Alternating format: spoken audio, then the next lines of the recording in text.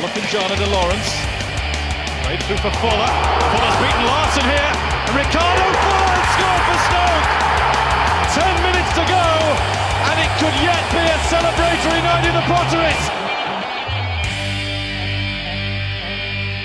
Welcome to the Wizards of Drivel podcast, episode 17. Now, David is away this week, and like the reluctance to include Gianelli Imbula and Ramadan Sobhi into the matchday squad, we're not going to tell you why. So, for this week, I am your host, Chris Brammer. Now, it's been an interesting few weeks for Stoke, with the likes of Marko Arnautovic and Joe Allen shining in international football, only for the fear of injury to the Welshman, along with recurring injuries to Glenn Johnson, and a setback for Jack Butland, bringing more fear to Stoke fans before Saturday's fixture against Sunderland. That being said, Joe Allen did feature, and it was the Welshman who was so crucial for us in what was a 2-0 win, yes, a win, over the Black Cats. To look back, celebrate and discuss this, I am joined by two regulars. First off, from the wizardsofdribble.com, Jason Martin, how are you doing? I'm good. Excellent. And from Bear Pit TV, Tom Thrower, how about you? How are you feeling? Ecstatic. It's good to wake up with a win. It's a surreal feeling, isn't it? After so many podcasts, to finally be able to talk about a win. Yeah, it's bizarre. It's bizarre. Right, well, let's get straight into it then, guys. We beat Sunderland 2-0 yesterday, for those we're recording on a Sunday. So we beat Sunderland. We got our first league win of the season. Now, I work in a secondary school. That's my job. And when we're assessing kids' work, we call it WWWEBI. What's worked well and your even better ifs. Jason, what do you think worked well yesterday? We scored and didn't concede, I think was a good point. No, I don't know. They played their normal game pretty much against a team which, for all intents and purposes, were abysmal. It's probably the worst Premier League team we've seen in a long time play Stoke. A few of the chances that we got, maybe or maybe not, would have got against better sides, but you can only beat who you're up against, and the link-up play showed a lot more promise of Allen and Arnautovic are forming a good partnership. The return of Shaqiri as well gives it a sort of third dimension to the attack, and Wilfred Bonney sort of is slowly growing more into the target man role, albeit he's probably at a Sidibe level rather than a Fuller at the moment. Still a while away before you expect him to bag a goal, but yeah, they're slowly learning their roles more in the team, and there are a lot more chances created yesterday than in the previous matches, which was a positive. So yeah, that's what worked well. Even better if he actually put a decent squad out, I guess. Some of the omissions which weren't at all a shock at this point, but obviously Bojan's still on the bench. Imbula, arguably one of our best midfielders, not making the squad. Ramadan Sobhi's omission again, paving the way for such inspired substitutions like Charlie Adam, who's been poor this season, and John Walters, managed to land himself the prize award of worst rating on Who Scored at 6.08 yesterday, and was generally just. I mean, it's not that he was terrible because he stayed on side for one chance, which was a positive. But yeah, it's the same again. Even better if the match didn't end at the hour mark when subs were made, basically. I think that's a fair set of comments, and I think that your concerns are widely met by the rest of the Stoke base. Tom, do you agree with Jason? Do you see anything different? I'm not sure. I think initially I've been keen because Bonnie hasn't been scoring goals for Mark Hughes to roll out the full sign and to actually play Bojan for once, because it's killing me every week that he doesn't start. But yeah, I think it's got to be. I agree with the whole no Imbula and no Ramadan. I suppose maybe it's because those two kind of footballers are like I don't know whether you could call him like a luxury player at the minute because of the form we've been in, and we've needed to have some stability. But then Charlie Adam and John Walters coming on in the 60th minute is the exact opposite of stability. Yeah, I don't buy the whole luxury argument anymore, to be honest. I don't know if the management do, but it's just Sobby would have done more going back and forth than Walters would have. Mbula was the type of midfielder we should have brought on yesterday when we were 2-0 up. We needed to retain possession, sort of dictate the tempo and basically control the game. And the best way to do that is on the front foot, and that's what Mbula gives you. Adam is good for, I guess, the moments of creating chances, getting the ball from A to B really quickly, which is great if you're chasing a game or need to make a breakthrough, but not the sort of match yesterday where we needed to hold on to possession and control the game. And once again, we saw Stoke's last 25 minutes just seeing out the game largely sort of penned into our own half with the odd break here and there, and it just sort of kills the enjoyment of the match, really. So I don't think that argument would stack up, and I honestly don't know why it's not being used, why he's relying on the old guard, especially when they featured so poorly overall. But I get your point on Bojan. I don't know where he fits in anymore, and I guess that's the hole that they've dug themselves into. Joe Allen's been excellent in midfield, and he's sort of an all-action midfielder going back and forward, and it's just created a mess of a midfield, to be honest, for all the good it's done. That kind of brings me on to my next point, because you don't want to remove Joe Allen from the position he's currently playing at the moment, because he's the one who's grabbing us the goals, and he has clearly been our star player so far this season. But I mean, the midfield, if we say the midfield three of Whelan, Cameron, and Joe Allen, is that really the best midfield that Stoke has? It's working, obviously. We got a draw at United. We've beaten Sunderland, but I don't know. What would be a viable alternative, do you think? I've seen some people suggesting, and it's probably one that I think might work, sort of like a Man City or a Tottenham-esque 4-1-4-1 with like 4 attacking midfielders, but expecting them all to do a bit more defensively. And I don't know if I think that's the best way forward, just because I want to somehow squeeze Bojan into that team. But I think it could work. But I feel like in that situation, then, who is who is your defensive midfielder, and who is the two who sit in the centre? So it'd be Jeff Cameron sat in front of the defence and doing very little else apart from just sitting in front of the defence, and then with Allen and Bojan in front of him. It could work. Interesting. But then, is there any place for Mbula in your team? No, and it's heartbreaking because he is one of my favourite footballers to watch. I've never seen a Stoke centre midfielder pick the ball up and just sort of... He has that Arnautovic-like ability to look at an opposition player and just almost in his head be laughing, thinking, yeah, good luck tackling me, mate. Yeah, it's weird because when we bought him back in January, it did seem to be like that. Oh, finally we've got the player who, whilst he isn't a like-for-like replacement of Nzonzi, at least he fills that hole now, that driving force in midfield. I couldn't tell you what's been happening behind the scenes, but obviously he's some way out of favour, whether that's because of Mark Hughes just not liking the way he plays or what, I don't know. But it just seems very... I mean, this is our record signing, and he doesn't even get in the team. Is that a damning indictment of Mark Hughes not knowing how to get the best out of some players? I'm reluctant to complain because we won a game and it's worked, and yeah, but I'll happily complain.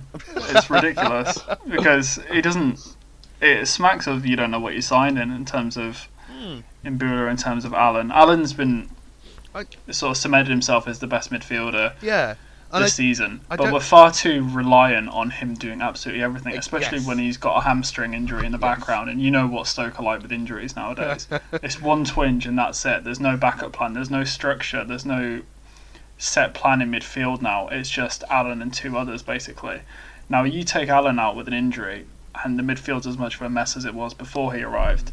There's no system to it. And in terms of what midfield three you'd put in, there doesn't necessarily need to be one holding man if you've got two who are capable of going back and forward like Cameron and Allen are. If both of them are dynamic enough to go from box to box, you can have someone like Mbula in there who can control play, or even Bojan who can attack.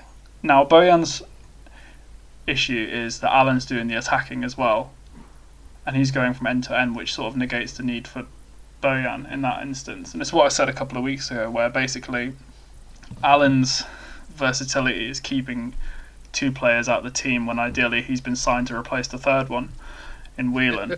So if he gets a midfield three where two are able to do the defensive and attacking work like Drinkwater and Kante did for Leicester last season, then it frees up a third role to have a bit of creativity with Mbula or Bojan. But it's not going to happen, basically. So I don't know what we're having this conversation. It's basically just going to be probably the three at the moment for the foreseeable, and that's that. I mean, the logic is, the performance is going well, we've won a game, big deal, we've stopped the rot against Man United, and unbeaten in 3 games. But that's sort of the argument that this is as good as it's going to get. What if the team we put out with different players perform better? Like, obviously we won't know, but there shouldn't be we've drawn against Man United, therefore this is the best team we have.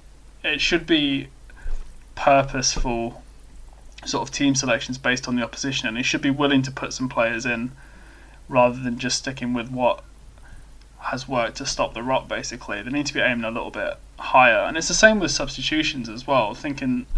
I saw some people say that, Walters and Adam and Muniesa came on and, we saw the game out, what are you complaining about? But that's like, to say that's the ceiling of what they could have done is ridiculous. Like, imagine if we'd brought Mbula on and controlled the game on the front foot and weren't nervous with balls being pelted into our box for the last 15 minutes. What if we'd brought on, say, Juve up front instead of Walters and actually stretched the game a bit more? Things like that. To say that what we did was the best we could have done is just daft. I also think Mark Hughes has somehow destroyed Gianelli and Mbula's game. Because if you go back to his stats at Marseille and to an extent at Porto, sort of they read as like Joe Allen as a box-to-box midfielder who contributed just as much to the defensive side of the game as he did to the attacking side. Whereas under Hughes, he seems to be this sort of centre midfielder who's reluctant to run into his own half. And I think it has to come down to someone telling him that's how you're playing for us, because his natural game seems to be picking the ball up from the defence, spinning around, and then distributing it to the attackers. Yeah, and it's exactly what he did very well for large portions of last season, and even the start of this season. Sort of go back to Middlesbrough, he was one of the best players on the pitch. And I don't buy that it's just sort of changed overnight. I don't know what's going on. I don't know what's going on, basically. And it's just daft that for once, we've actually got really good players who can't get in the team, while others who should probably be on the fringes keep their place. It is frustrating, because we've got one of the best squads, if not the best squad we've ever had in the Premier League, and the better players aren't getting a look in. Yeah. I think you've both raised some really, really interesting points surrounding it. Then, if I can just if we look at our defence though, and just talk about that for a minute, because I think one of the things, obviously, we kept a clean sheet this week, which is incredible. But I'd like to point out that Bruno Martins Indi has actually had quite a good. Well, yesterday I thought he played a very good game. Shawcross as well. But do you think that Bruno Martins Indi is coming into a good? Well, he's got used to it now, and he's going to be a good signing for us this season. I'd say so, but I'll let Tom explain. Sorry. I've really liked Indi this season. I think he's that ball-playing defender that we wanted, and for some reason it never worked with Woolshide, whether it be because he was a right-footed person playing in a left centre-back position, or just people found it funny how he ran on the ball, so therefore didn't take him seriously. But Indi's been making some really good moves, and he is a solid footballer as well.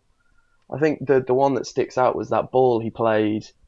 It was a long ball, but it was sort of a 60-yard driven pass straight up the field, and it was sort of like, oh, okay, yeah, defenders can pass the ball rather than just aimlessly sticking it in the air. And defensively, I haven't seen any problems with him, really. It's worth mentioning he topped the chart for ball recoveries yesterday with 10, which is higher than Jeff Cameron in 9th and Papi Djilibodji in 8th for Sunderland. So he led the way there. I think it works well. He's got the passing ability that Walshard had, but what he has over Walshard is his athleticism, basically, and that's what sets him apart. Mm-hmm. And I think that's what's helping Shawcross as well, who's not necessarily been the most mobile this season since recovering. So to have someone who's got the speed and legs and strength alongside him has definitely helped both of them out to sort of lighten the load. And I think it's one area of the team that is sort of solved for the foreseeable. Now the challenge is going to be sort of converting that to a permanent deal before things start going wrong. But was that not? Do we not have a clause to buy in that? Isn't that the simple one? It's Lee Grant who we're going to struggle with because Derby are going to ask for 250 million for him because he's the greatest goalkeeper to ever live. Yeah, rightly so. I think the back five, well, 4 of the 5 are sorted now. It's a shame that Johnson's out for a few more weeks and Bardsley's hobbling off. You sort of getting the slow sinking feeling that we got last season when there were injuries galore again. And I think that right back probably needs to be an area that's going to be addressed in January. Mm-hmm. But yeah, overall, the defence looks a lot more settled. I don't think I have a comment on Eric Peters now because apparently he was brilliant, but I barely saw him yesterday when all the Sunderland balls forward were coming down his wing and he was nowhere to be seen. So bizarre. He made the most tackles and interceptions. Would have made even more if he was in position. It was lost. I thought Arnautovic was playing left back for most of the first half. It's I'm feeling that defensively we're actually. It's weird to say just coming off one match, but I thought yesterday we seemed very, very solid. There was the Shawcross in block that he did on Defoe that really reminded me of Shawcross back at his best. Yeah, that was excellent. Yeah, and it was weird that yesterday the creeping doubts never really came into my mind. Like Sunderland they had some opportunities, but I never felt like, oh God, we're going to throw this away, or which I had felt in games in the past, which is a relief. Just you mentioned injuries to Glenn Johnson, and obviously I do agree. I think that probably right back is a position we should look at in the January window. I want to go on a little bit of a rant, but before I do so, I will come back to the right back thing in a minute. If you have any idea of who you'd like us to target in terms of right back, get thinking about that now because I will come back to it.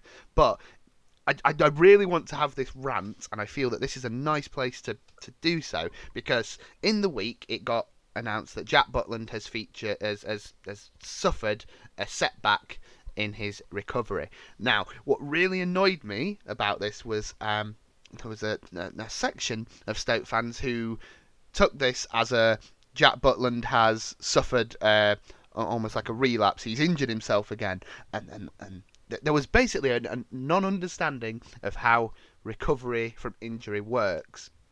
To the point where one person was saying we should stop paying Jack Butland until he stops pretending to be injured. Yeah, that'll do it.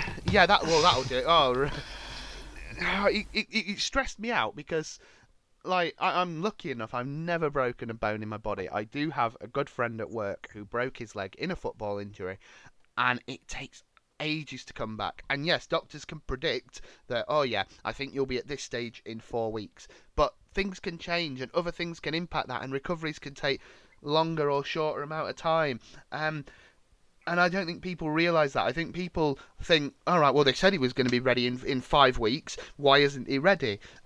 Like as if there's it's like on a computer game and you're just waiting for the progress bar to finish. Right, he's back to full strength. We'll use him again. And it really stresses me out that people are thinking that players who are injured are faking it. Like, I know that this has completely gone off on a tangent, but do you guys get my frustration at why would Jack Butland be faking an injury? Well, it's obvious that he's doing it so no one will sign him, and he's just been dragging it on for 8 months just to make sure. I think that the threat to cut off a footballer's electricity is never really going to happen, isn't it? So, yeah, it's just basically he's been injured. There was surgery. He's got back to. He's pretty much got back ready. There was a setback. He's had a little minor op, and there's another setback. It is frustrating, and he hasn't played for us in 8 months. So I think when you put that and Glenn Johnson and Afellai's injuries together, it's been quite a funny year for injuries. Particularly long-term ones, but to be honest, I forget he exists, which is terrible because considering he's our best keeper in years, I've almost erased him from memory, which is terrible.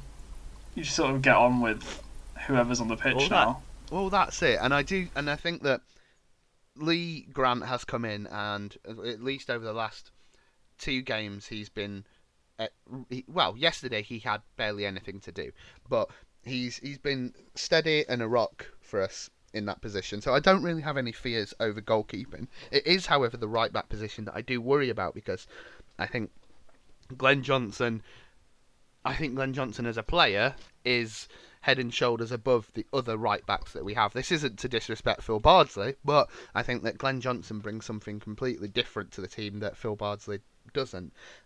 So my question that I set up earlier, who do you think Stoke should be targeting as a replacement right back? Because Glenn Johnson isn't getting any younger, neither is Phil Bardsley. Jeff Cameron is also... Jeff Cameron over 30 now? 31, yeah. Yeah, so we don't really have any young players in that position. Where should Stoke be looking? I'd like to see if me and Tom come out with the same name now. If it's not Kyle Norton. Oh, no. I was going to go for Kieran Trippier. But... Yeah, Kieran Trippier was my second option, but I just thought it might be a bit easier to get Kyle Norton from Swansea because they seem to have an obsession with selling all their good players at the minute. So. And I think with someone like Kieran Trippier, if he comes to a club like us, he's going to be getting quite mardy if he isn't starting, and I think Glenn Johnson would still start ahead of him. He shouldn't, though. So, if Trippier is good enough, then there should be a settled defence. Johnson is good, but he'd be a perfectly solid backup. Yeah, honestly, we need a first choice one. Johnson would be good, but if he has to move down to standing, if we can get a regular first choice in who's going to contribute sort of 35, 38 games a season, then that should be the priority. It's like Eric Peters on the other side, I guess. You wouldn't bring someone in to be his understudy at this point. If you were going to upgrade the back four, it'd need to be someone who comes in as first choice and let them battle it out. Mm-hmm. But I don't think Trippier with Mardy, given he's barely had a kick at Spurs, he'd just be happy to sort of get a handful of games. Yeah. I don't think, for what it's worth, I don't think they'll address the right back role in January. Which is kind of a shame. It's far too logical. Yeah, exactly. We'll buy another midfielder. That's what we'll do.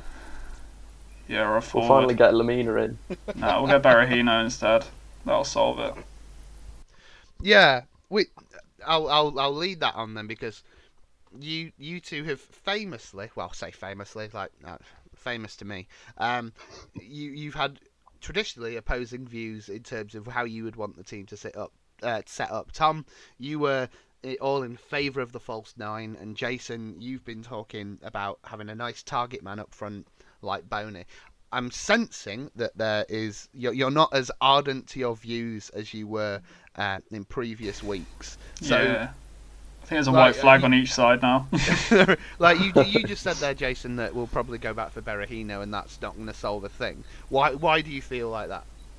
No striker's going to score in this team because they don't play to the strengths. Started the season with Juve, who likes the through ball, likes to chase on, likes crosses into the box that he can, score headers from, given that he's our best aerial forward. And they play short pass into him. Bonnie arrives, they play through balls. They were slowly getting there with giving him balls to hold up yesterday, but even when he had an opportunity yesterday, I didn't expect him to score. And I don't know if it's just ingrained into me now that I don't expect Stoke strikers to score anymore. I'm just going to be relying on Arnautovic and Allen for the season. Yeah, they're just not playing to the strengths of the forward again. And if they put anyone else up front, I don't think they do the same. So I think there's a flaw in the system and how they're using the striker. Again, it may come down to the midfield. Like Allen's getting better at linking up with the forward, but he's expected to be everywhere in midfield, and if he isn't there, then the striker's isolated as he was for a lot of yesterday. And while he does need to do the hold-up play, the attackers need to learn to make runs in and sort of feed off that and provide aerial balls into the box as well. To think, again, to provide an example of what Crystal Palace are doing with Benteke, it's working really well. And you just don't expect that to happen at Stoke. Yeah. So the solution to no strikers playing good is to play no striker then? Sorted. Problem solved. Yeah, I mean, if he really wanted to deviate away from Bonny, which I don't think he will now, given yesterday was probably his best performance to date, then the only thing I would see is that he would go false nine. He's not going to start Juve because he had the opportunity to for a whole year and didn't. So I think that Bojan would be the backup option, but he's not even getting a look in midfield at the moment, let alone in attack. And when he's in, it'll be his second, third appearance of the season. He'll be expected to take up the reins and score to keep his place in the side. It's just a not very good environment really to try and test your strikers out in, because if the build-up play isn't good and the chances aren't getting to them, then no one's going to score. And we've seen it for numerous years. I think we peaked at our second season with Hughes when Juve was leading the line, and there was a solid system in place there. But since then, it's just been going game to game and hoping for the best, really. Yeah, Tom, do you agree with Jason now? Where are you at? I understand where he's coming from, and last season did almost seem ridiculous in striker rotation, and it's somewhat ironic because Hughes was a striker himself and must understand that strikers don't need to just be changed every time they don't score. But I think the play against some of it, yeah, I'm totally in two minds, because some of the play against West Brom and some of the play against United, we really used Bonny as a strong hold-up man, and we put balls into him and he sort of pushed the centre-back away and created space. But then at other times we were expecting Bonny to sort of drift wide and cover for Arnie or Shaqiri on the wings. And it just doesn't make any sense. It feels like it would work better if there was two up top, like someone to have near Bonny, the work of the strengths. Ideally Bonny and Juve, I guess. You'd have the strength in the hold-up play, the flick-ons, and Juve's pace to get in behind. But again, it means two in the middle of midfield, and who would you drop from that? And probably no one. So again, it's an idea that may not happen. So I don't know what the solution is here. I guess we're just going to rely on the midfield getting all the goals for the foreseeable until something changes. Or just buy another striker and hope that fixes everything. Yeah, or something like that. And then they get moaned at because they're not very good signings, because they haven't scored, because they haven't been supplied, and rinse and repeat. See Juve, Hosselu, every other striker we've signed in the last 2 to 3 years, basically. Oh well. Well, I mean, on a positive, that puts us on 6 points now. The win on Saturday. We are no longer bottom of the league in terms of goal difference. We are now joint on -9 with Sunderland. We're in 18th place, so we're steadily climbing up the table. Now, if I read to you our next set of fixtures before we play Arsenal away on the 10th of December, we have Hull away next week, followed by Swansea at home, West Ham away, then the international break before Bournemouth at home, Watford away, and then Burnley at home on the 3rd of December. What would be a realistic target for the Stoke team in those matches? Obviously, they're teams who we would hope to beat, I would presume. What do you think? What's going to be a realistic target for this team? bearing in mind our awful start, I think realistically you've got to say you can't lose any of those matches. And I know that's a massive ask to go, 6 or 7 games without losing. Mhm. But we started the season with 8 awful results, or 7 awful results.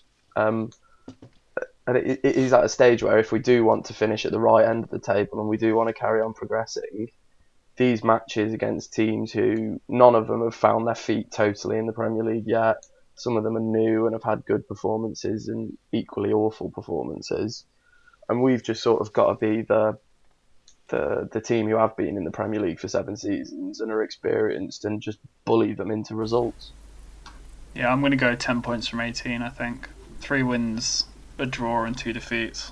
That leaves enough room for the good form to continue, while it leaves a bit of scope for Stoke to be Stoke as well. So yeah, I think 10 points would be probably realistic. I mean, December looks a nightmare in terms of fixtures. Arsenal, Southampton, Leicester, Liverpool, Chelsea. But yeah, and they've moved the Boxing Day fixture now, so it's on the 27th, isn't it? Which has gained a lot of anger from from most fans, if honest. Yeah. It's alright. We get better in the second half of the season, so we just gotta see it through to New Year. I mean, December does look an awful month. So really, it's quite crucial that we pick up some points in the next few games, really, and hopefully push on up the table. I mean, I'm looking at the table now. I certainly, and this isn't to sound arrogant, but I certainly think we're better than a lot of teams who are in the bottom half of the table. I think we're better than the likes of Hull. We're better than Burnley. I mean, I even think like the likes of Leicester, despite all the money they've pumped into it, they're not having the best of season. We can get wins against a lot of these teams. It just depends on what Stoke team turns up, really, doesn't it? Yeah, oh well. It's you look at December's fixtures and there could be a freak win in there, or a freak draw. But I would happily take an away win at Arsenal. That would be fantastic. That's top of the list of things that are never going to happen. Oh well. Well, let's try and be positive. We do think we're going to get some wins now, rather than go down. Do you think we're going to go down, or do we think we're fine now? I don't think we'll go down, but I don't think we'll be.